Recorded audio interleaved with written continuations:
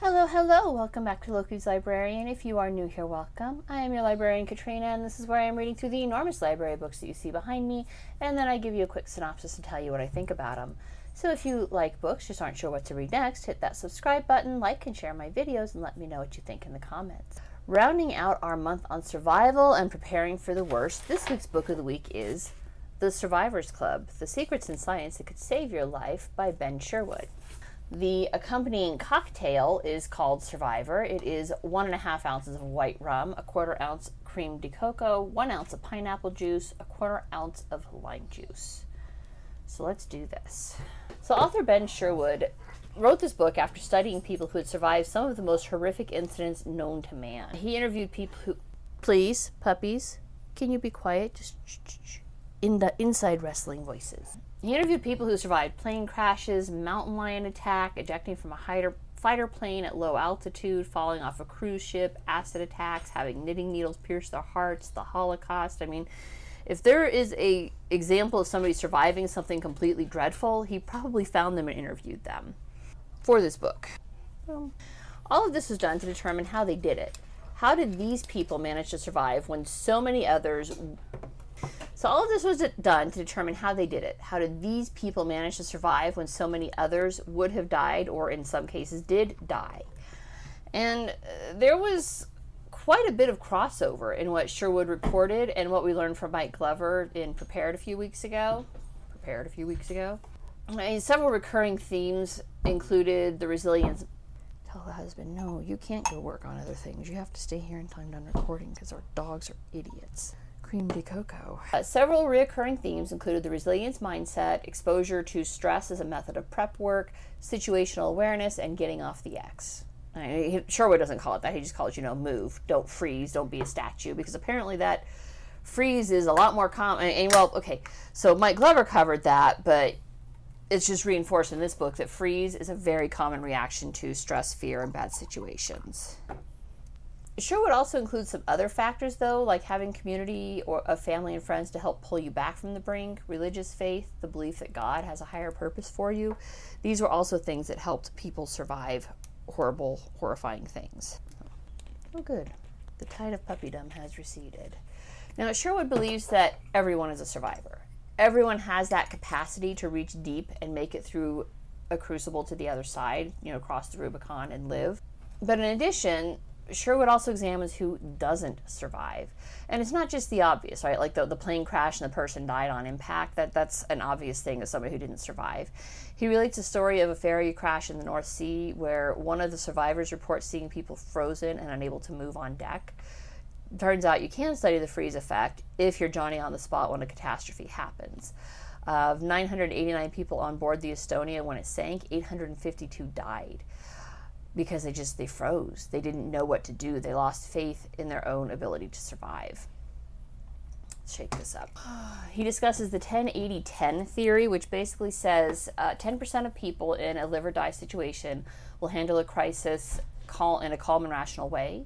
It's like they know what to do, and this ups their chance of survival considerably, obviously.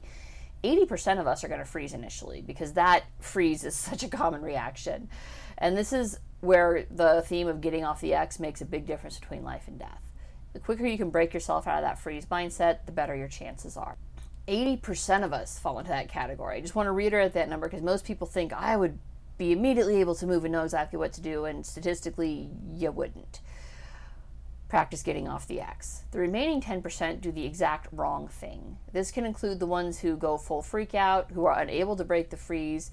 Sometimes they just can't believe an emergency is happening, and they just keep going about their situation. He mentions the King's Cross fire in '89, which is a massive underground railway fire in London, where like 30 people died, and a good chunk of those were people who were literally unaware, their brains couldn't process this massive fire was going on, and they just kept going about their day. He covers the best way to up your chances of survival, being able to break the freeze, obviously, is high up there, and being able to move in case of an emergency. And a lot of it is really simple stuff. Little things you can do to make sure that if an emergency happens, you are in fact ready for it. So, for example, when you're flying, don't drink. I had high hopes because it had chocolate in it, but this isn't This isn't awesome. It's drinkable, but it's not awesome.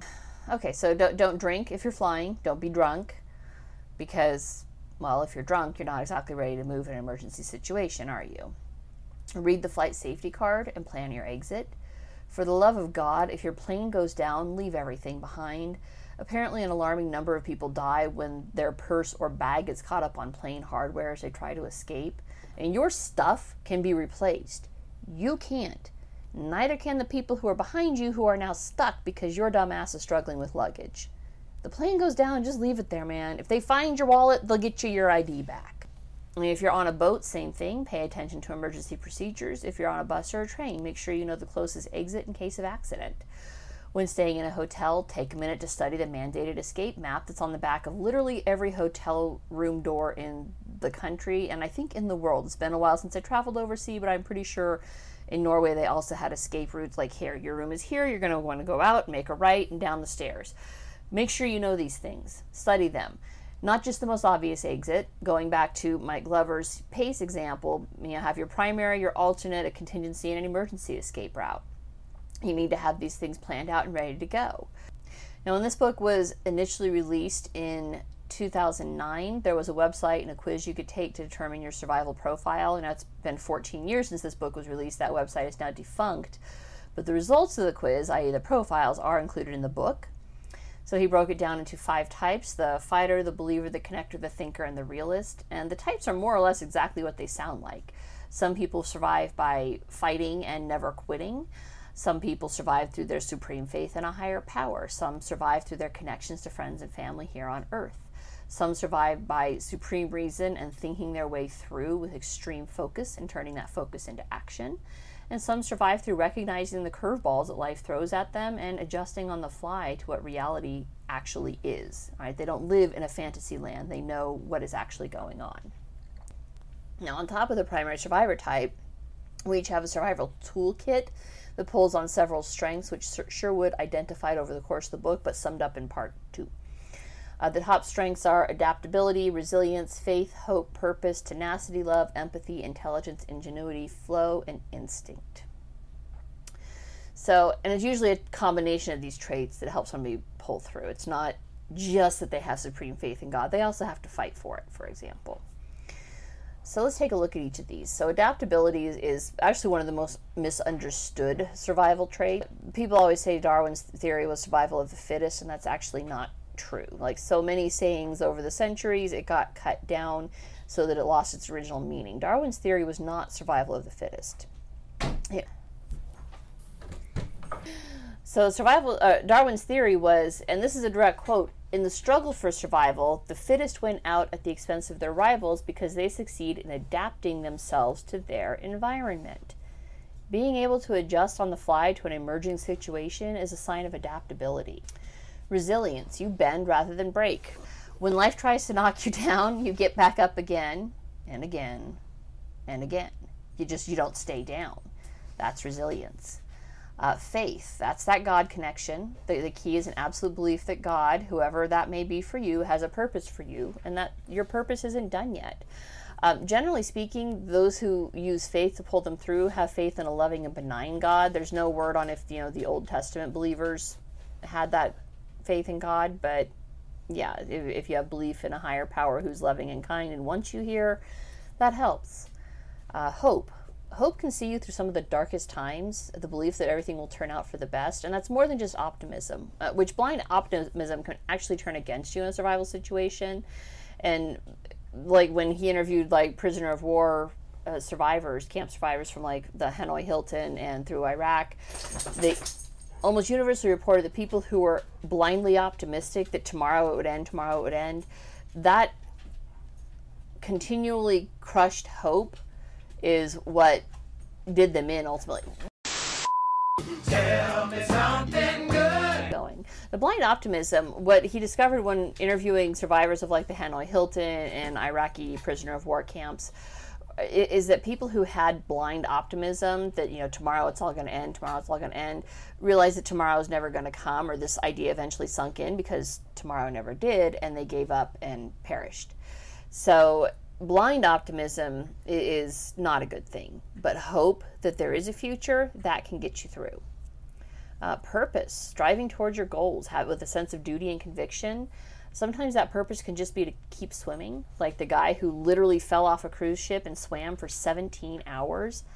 And that's a long damn time to tread water, but he had a purpose. His purpose, and faith. He believed God wasn't done with him, and he just kept swimming, man. Tenacity, stubbornness, persistence, and determination to just keep going. Love, of family, of friends, of life. Sometimes love is the strongest power. Empathy, sometimes what keeps you going is helping others to keep on keeping on.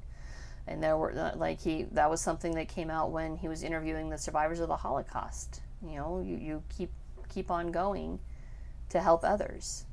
That can be a big motivator. Intelligence, the ability to reason out a situation and see a logical path forward.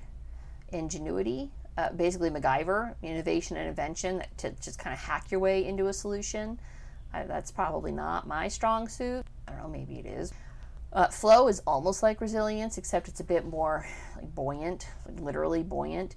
Rather than bouncing back from adversity, the ability to flow with it means you see the adversity and you remain confident you'll make it through even as you're sinking. But you just flow with the situation. And then instinct and intuition. You don't have to think it through. Getting off the X is your strong suit. You trust your gut, and your gut is rarely wrong. It's interesting that during this description, Sherwood actually quotes Gavin de Becker's Gift of Fear, which I read last week, right? But more than any of the above, how you can survive is to break any situation down into bite-sized chunks. First, see your exit. Next, get there. And that's the big one, right? Especially if you're more than 5 rows back from an emergency exit in a plane. You want to be within 5 rows of an exit. That was one thing I definitely remember. You want to be within 5 rows of an exit. Then you escape. Or as Glover says, set your pace, right? Know your primary, alternate, contingency, and emergency action plans. And at the end of it all, sometimes it really does just come down to luck. Luck that the passenger next to you died when you didn't. Luck that you were 1 row behind the emergency exit. Luck that you decided to sleep on the deck rather than in a cabin below decks. That's how the survivor from the Estonia managed. He was slightly claustrophobic. He didn't want to sleep below decks. He didn't want to pay the money. He didn't want to sleep below decks. So he was on deck when the ship started going down. And this book was oddly inspiring. I mean, it was dark, don't get me wrong. He drags you through some genuinely horrific situations that people survived. But the fact that they did survive is inspiring. And, it does make you think, am I somebody who could do that?